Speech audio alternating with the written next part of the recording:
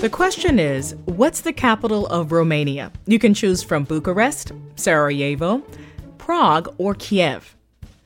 Did you guess the answer yet?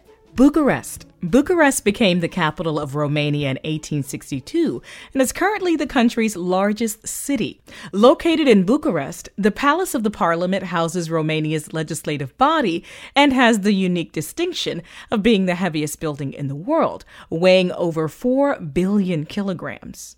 Murray, Bucharest. Now that's a place many people have heard of but haven't been to. Is it worth the trip?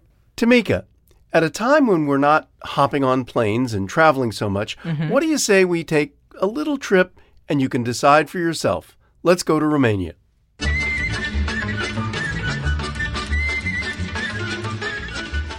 That is some traditional Romanian music that gives us a little bit of a flavor of the place. It is a fascinating country, and Bucharest is a fascinating city.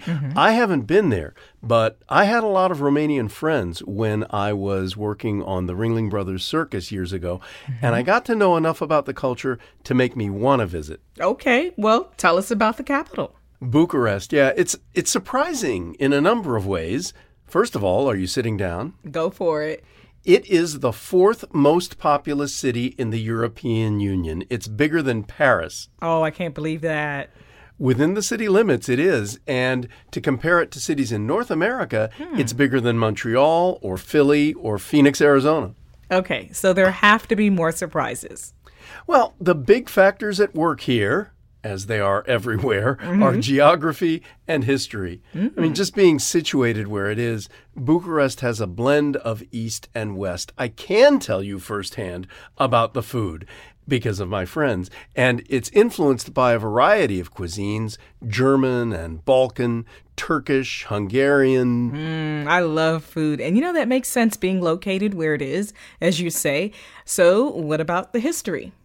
That's very much reflected in the architecture of Bucharest. You'll see a mix of beautiful old buildings like the concert hall, the Romanian Athenaeum, more modern Art Deco and Bauhaus buildings from the 20th century, and then the communist era buildings like the giant parliament that has more than 1,000 rooms. 1,000 rooms?